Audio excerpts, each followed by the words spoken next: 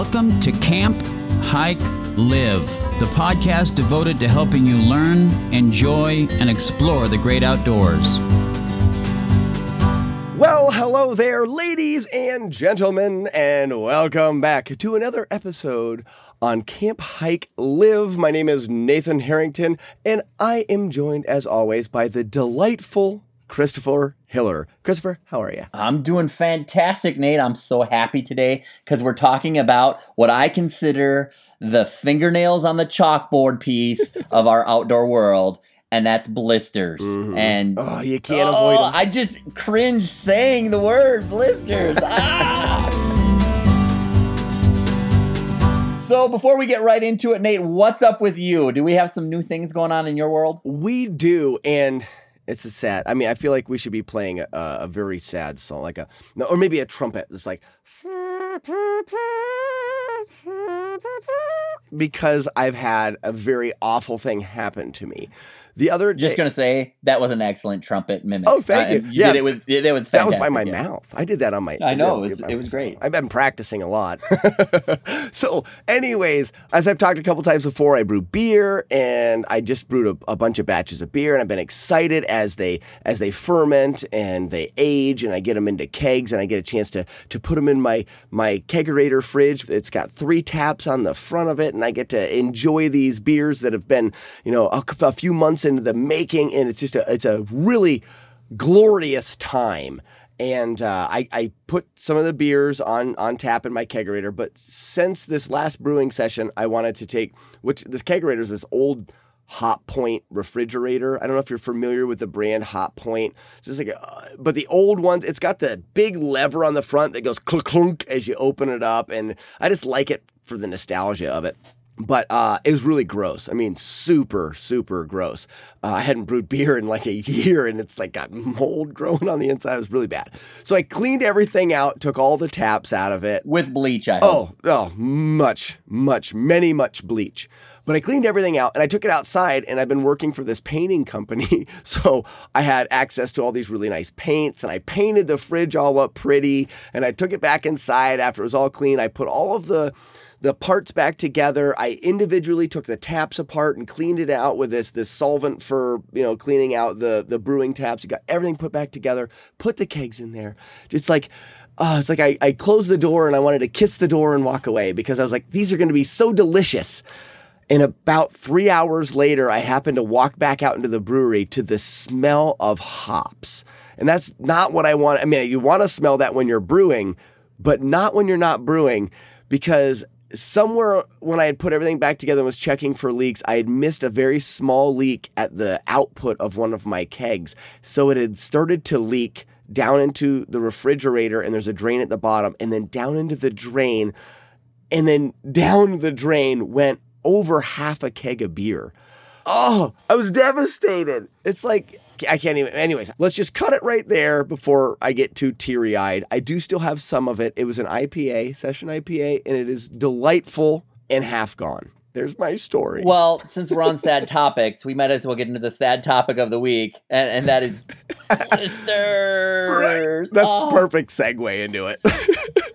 That is the nastiest thing you can get on the trail. It is I would think probably one of the quickest ways to end a good, a hiking trip or a good day camping or something is to develop a big nasty blister that just hurts every single step. Even if you're not a person who whines, blisters make you whine and just, it hurts. It's just a little spot, but it's just so painful. It doesn't matter how big. See, the thing is for me, I feel like I have a decent pain tolerance, but I don't like blisters, and they will make me whine. My wife, bless her heart, I don't know how she does it, but I've seen on our thru hike, we hiked 2,200 miles, and she got lots of blisters along the way, and she just powered through it. You never heard a peep out of her when it came to blisters, and then she would take her socks off at night, and her feet would be all blistered and bleeding, and I'm going, how are you even walking? And she says, well, that hurts for about the first 5 minutes, and then they go numb. Well, hopefully by the end of this podcast, people will understand ways to maybe avoid some blisters, maybe understand some ways to have them not be such an issue in your world. Yeah, absolutely. And that is my way of doing it. On our hike, I was fortunate enough to have enough practice being the key term, to figure out a system that worked for me, that kept me blister free on the entire through hike. I never had to deal with blisters because I spent a lot of time figuring out a way for me not to get them. And I think there is a way for everybody, being that everybody's different, bodies are different. You can figure out a way that can keep you from getting blisters, and hopefully we can get to that today. I've got a lot of pointers that I can go over, but first let's throw it your way. Chris, is there something that you like to do that maybe prepares yourself for a big hike or an outing that would keep you from getting a blister? First of all, I'm going to put this disclaimer out there. I am not a nurse. I am not a medical professional. Anything that I may say, do not take as golden science to come back at me later. This is something that I like to do for my body, and do what you need to do. No, you should follow it 100%. Chris is always right, and if you don't, you're going to get blisters. No, just joking. No, so for me, the big thing I like to do is preventative maintenance. For example, I like to use a lot of talcum powder. I was a runner for a long time. I like to run, so I use the Body Glide stuff, and I put it on the spot where I may get some hot spots. But for me, that's the first step to avoiding blisters is preventative maintenance as much as possible. Like, I'll be honest, it's really kind of grotesque how much talcum powder I dump into my socks and in the places that may stick together. Yes, and I'm going to throw a couple points right into there too. The talcum powder also, a lot of people use like Gold Bond or even baby powder. Here's a quick hot tip, cha-ching, hot tip, and that is when your feet are potentially going to be wet, it's always better to use like a Body Glide or a greasy kind of application. This is going to allow your feet, even when they're wet, to slide and not rub on your shoes to create a blister. But if your feet are tending to be dry, then you want to go with like the talcum powder side of it as a barrier for the blisters. So it depends on your situation. I've noticed that if you try to use like a powder and your feet are wet, the powder turns to a paste and almost can be counterproductive in making your feet get kind of sticky, and then now you're starting to rub and get blisters. But there you go, throwing that out there. And with that, and the preventative, I go that extra mile, and I make the extra choice of socks. Like, I am very particular with the socks I'm wearing. I tend to like Darn Tough socks. They're made here in America. I sell them in my store. There's a lot of socks out there like them. Those are just the brand that I tend to rise to the top that I personally hike with. And they're designed for hiking, so they air out the right way. And so preventative maintenance for me is the powders and the preventative maintenance there, and picking out the right socks. Right, and that's huge. I have at least 4 or 5 exclamation points after socks. I mean, that's how important they are for me. Darn Toughs, I actually don't wear Darn Toughs. I did a review of them on my YouTube channel. They are fantastic socks. I have weird feet, which I'll get into in a little bit. But yes, Darn Toughs. And the greatest thing about Darn Toughs would be not only are they great socks, but they're also lifetime warranty, if I'm correct.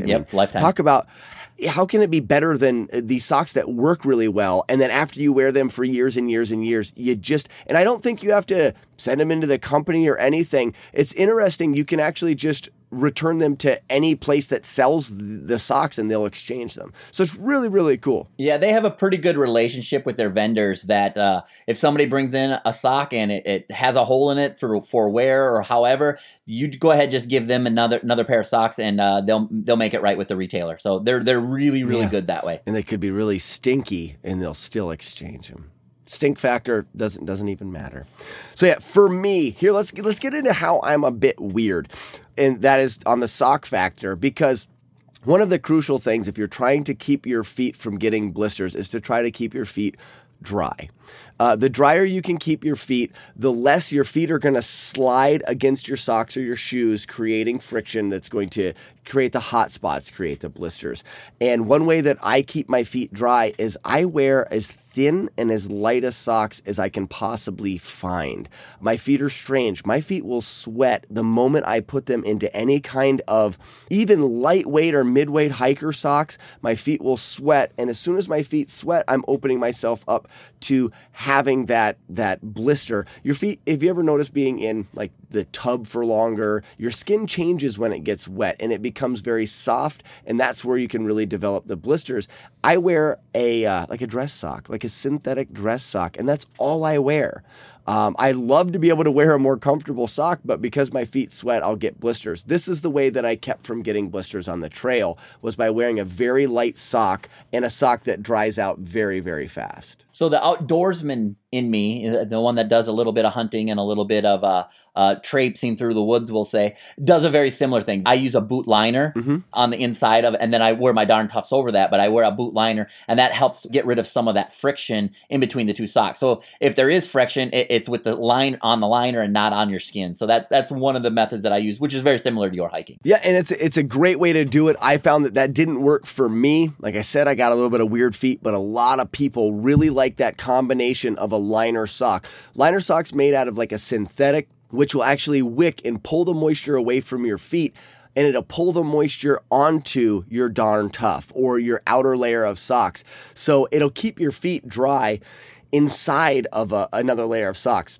Doesn't happen to work for me, but it is a really good system and a lot of people enjoy it. And this is along the whole line of this topic today, and that is find out what works for you. Do not hesitate to try many different variations.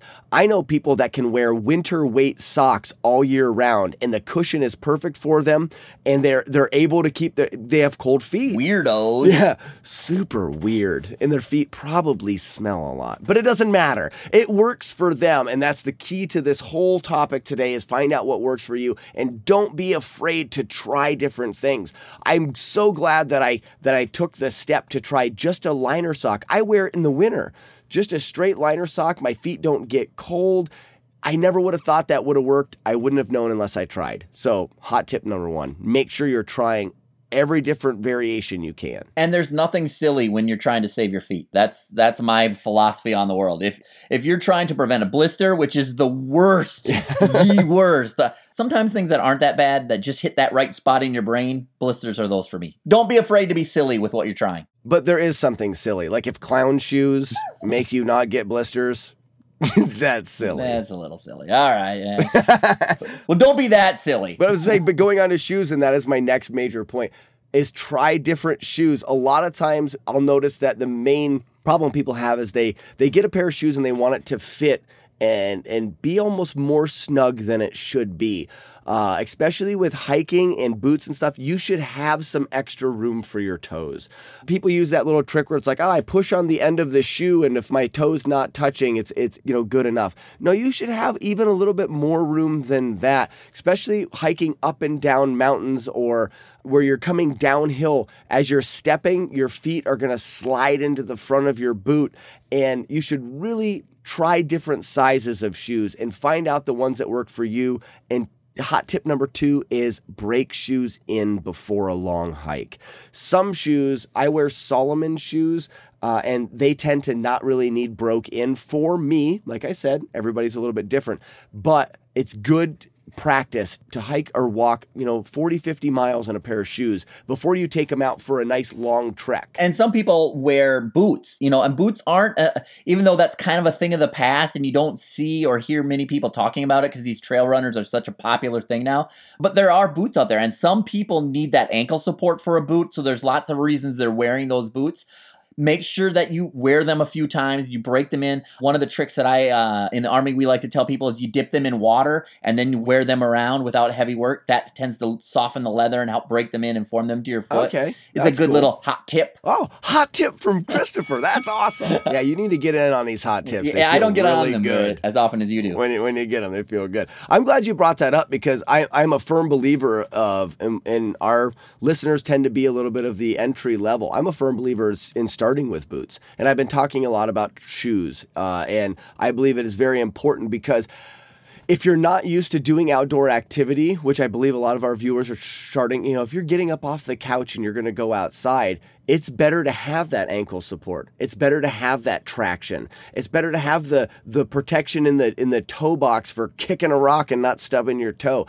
It's really good to start with a boot. And then as you get better, I mean, shoes wear out. You're going to end up having to replace them eventually. And as you replace them, you can work your way towards that. I started with a boot. A lot of people do. And I do suggest that you do start that way. Yep, I started with a boot too. I tend to lean more towards like the Merrell is a brand I like to wear now. They're kind of a crossover between a boot and a hiking shoe kind of. They were one of the first to start to move that direction. I like to use those. They're a little bit more rugged. They have a little bit more tread. But one of the big pieces of advice that I give people when they're trying on shoes or boots for the outside, I said, imagine your feet throbbing, not hurting, but just pulsating with your heartbeat. You do boop, boop. I said, that's how you want to think. So if they fit now and you're just sitting there and you're calm, you might want to think about another half size or another size bigger, because as you're hiking, you're pounding that blood and you're pounding that energy into that foot with every step. So you want to think about that. Think about your feet just pulsating, and that's the size you want to get. It reminds me, the pulsating is such a familiar feeling for me. With doing a long hike like we did, your feet hurt after about week 2 to the end. Well, after 6 months. I mean, they hurt the entire time. My feet hurt for like 3 or 4 weeks after we finished and stopped hiking. And it's that you hit it nail on the head. It's the heart pulsating. As your heart pounds and it pushes blood into there. Sharon and I did what we called elevation sensations. And we need to trademark that because it's very catchy. But all we would do is we would get into a place where we were taking a break and we would like get up against a tree and lay on our backs with our legs straight up the tree. And we leave our feet up in the air for 5 minutes or something and let all the blood drain out of them, because it would stop the pulsating and it would feel really good. And then when you let your feet back down, the blood would rush to your feet and they would get really warm.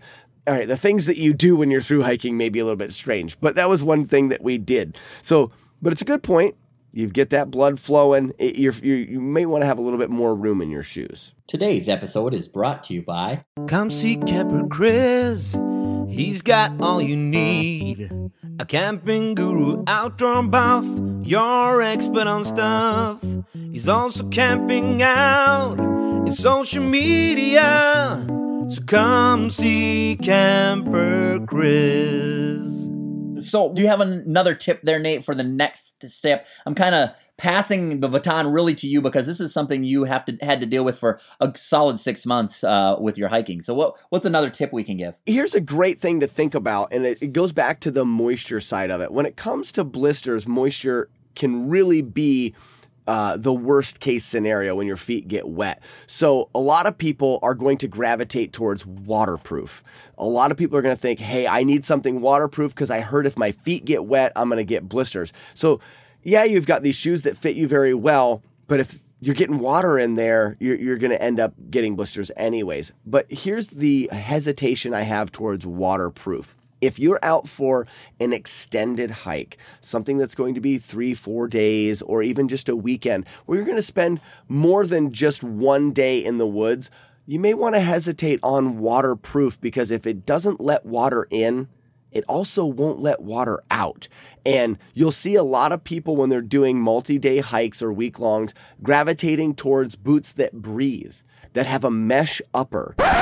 Say what? Upper is the toe portion and up into the tongue of the shoe. It's the upper portion of the shoe, and oftentimes is described on either being waterproof or mesh upper.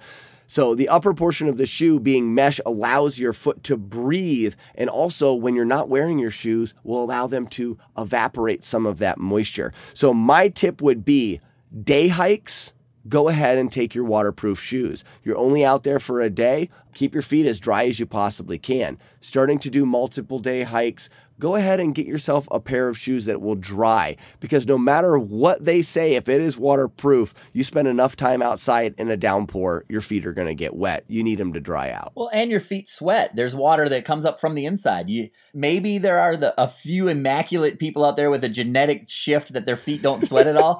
Those are the ones that wear the winter socks all year long. There you go. But I don't think I have a feet sweating problem, but they do sweat on occasion, especially when I'm out walking through the woods or on a hike. I do more than a mile. My feet they're wet, so I want them to breathe, or at least for the most part, for me, that's important that I have a breathable shoe. Right. And that's where the downside to waterproof comes, because if it doesn't let water in, it doesn't let water out. So it's kind of, like I said, everything is trial and error with you in the system that you want to use. But waterproof is something that I kind of stay away from, and I like to use stuff that will breathe and allow it to dry out. Another tip that you can do, like you said, after you hike for a little while, your feet start to sweat and they start to get a little wet, take a break, take your shoes off. You would be so surprised how quickly your feet, because they're sweating, they're like, 8 million degrees. That's somewhere around there, plus or minus 1 million degrees. So you'll notice that as soon as you take your shoes off, that they're just going to start to evaporate that moisture. And because your feet are so warm, they're going to start to dry out. 10 minutes with your shoes off, 5 minutes even maybe, your feet will dry significantly. Put your boots back on, continue hiking. Do this 2 or 3 times during the day while you're hiking, and you're going to cut down that blister factor significantly. Okay, I have a question. Before I ask this question, I'm going to disclaim one more time. We are not nurses. We are not doctors, but we're going to give you our honest opinion and expert advice for what we've done in the past. So my question, Nate, is this. To pop or not to pop? Do you pop that blister or do you not pop that blister? All right, here is my school of thought, and that is a blister, if it's a very watery blister that's actually swelling and it's got a decent amount of size, it's a pop. If it's a blister that's more of an irritation and red and it hasn't actually filled with water yet, or at least not very much, you may consider not popping it. Main reason is I've seen a handful of infected blisters. Infected blisters can lead you to being in the hospital. They can be very, very bad. You could get infected blisters if you're popping your blisters and you're on a trail and you're sweating and you're walking through dirt and grime and stuff. So you want to hesitate popping them, but as soon as they get a little bulbous, that's a fun word, bulbous, a little bit full of water, liquid, then what I would suggest doing, a lot of your first aid kits, you would carry like a needle for sewing or a safety pin. If you have a lighter or matches that you would use for your fire, you're going to heat up the end of it, try to kill any of the bacteria there, and then just put a pinhole in the blister. Allow just the drainage to drain out of the blister. Don't remove any of the skin. We're not looking to open the blister up in any way because we want to keep it sanitary, keep it from infection. Pop the blister, drain the liquid off of it, because that bubble that it creates is going to keep it irritated because it's going to be pressing on your boot and it's going to make the blister grow. And by doing that, getting it a little smaller, we can keep it from growing, but definitely clean.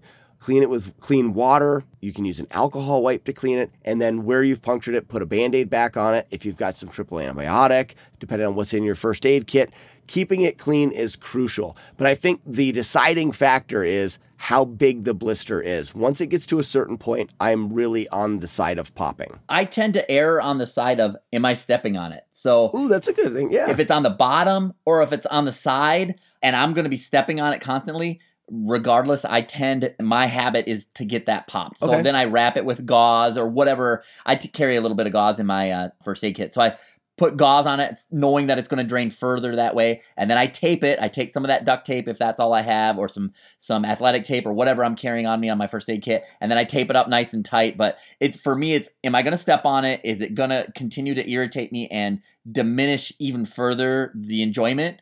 Or if it's on top and I can live with it, I'll leave it and ride it out as much as I can. The nail on the head. Boom. Hit the nail on the head. Is it going to continue to get irritated? If it's on the bottom, it almost doesn't matter what size it is. You're going to continue to rub on it. So, but if it's on the top of your foot and it's getting a little bit, you may not. And that it leads you to a little bit of a product out there. A lot of people use Moleskin. And I don't think a lot of people realize how to use Moleskin. They'll just take a section of Moleskin and cut it out and like stick it on their blister and be like, I put Moleskin in between my blister and my shoe. Oftentimes, I guess, and we're not doctors and not professionals, but I will use it by cutting a little circle out of the Moleskin that when I put it over my blister is not actually being touched by the Moleskin. The Moleskin is around it. That allows the Moleskin in my foot to be in contact with the shoe, and it gives a little buffer for the blister. But I always hesitate to use it without using some kind of, you said athletic tape or K-tape, something very sticky and adhesive to adhere it to your foot. Moleskin doesn't really stick very well in my opinion. So I always kind of add that second layer. But back to your point, if it's on the bottom of your foot, there's really not a whole lot you can do. You might as well go ahead and pop it. That's how I lean. Yeah. I think I agree with you on that one. Here's a little hot tip for today, and that is before you get out there hiking, clip your nails. Clip your toenails. The blisters that I've got over the years, which as I've gotten better are less and less and less, but a lot of them are between two toes rubbing and maybe a nail rubbing on a toe. And if you can clip your nails before you go out hiking, you're going to really drop that factor even out of there. You're not going to end up getting those little blisters between your toes. So I have a piece of advice for, there's going to be some listeners I know that we're talking to that they overhiked, they destroyed their feet, they're all gnarled up, something's happened. There's a good book that I've read out there that I've seen highly recommended. You can go, I have it on my store if you want to go take a look at it. camperchris.com is where that store is. Or you can get it on Amazon or whatever. But the name of the book is called Fixing Your Feet. And the author is John Von Hoff. And the book is fantastic. And it goes through so many different scenarios of whether it's blisters, whether it's a cut, whether it's a whatever it is. He goes through all of the dynamics and all the science that we don't necessarily talk about on this podcast. We have expert advice, but we're not doctors. Exactly. But this book will give you even detailed advice on how to fix your feet. Again, I say the title of the book is called Fixing Your Feet, and it's by John Von Hoff. And I recommend you look at that if you've gotten to the point that your feet need some correction and need some repair and need some quote-unquote fixing. That's a good book and a good place to start. Awesome. I'll have to check it out because I've actually never read it either. After figuring out maybe what works for me, I get very little blisters, but I don't have a whole lot of knowledge on how to fix them, so I'll definitely want to check that out. So we'll leave you today with a quote. And that is, blisters are Braille for awesome. Thank you for listening, and until next time. Bye-bye.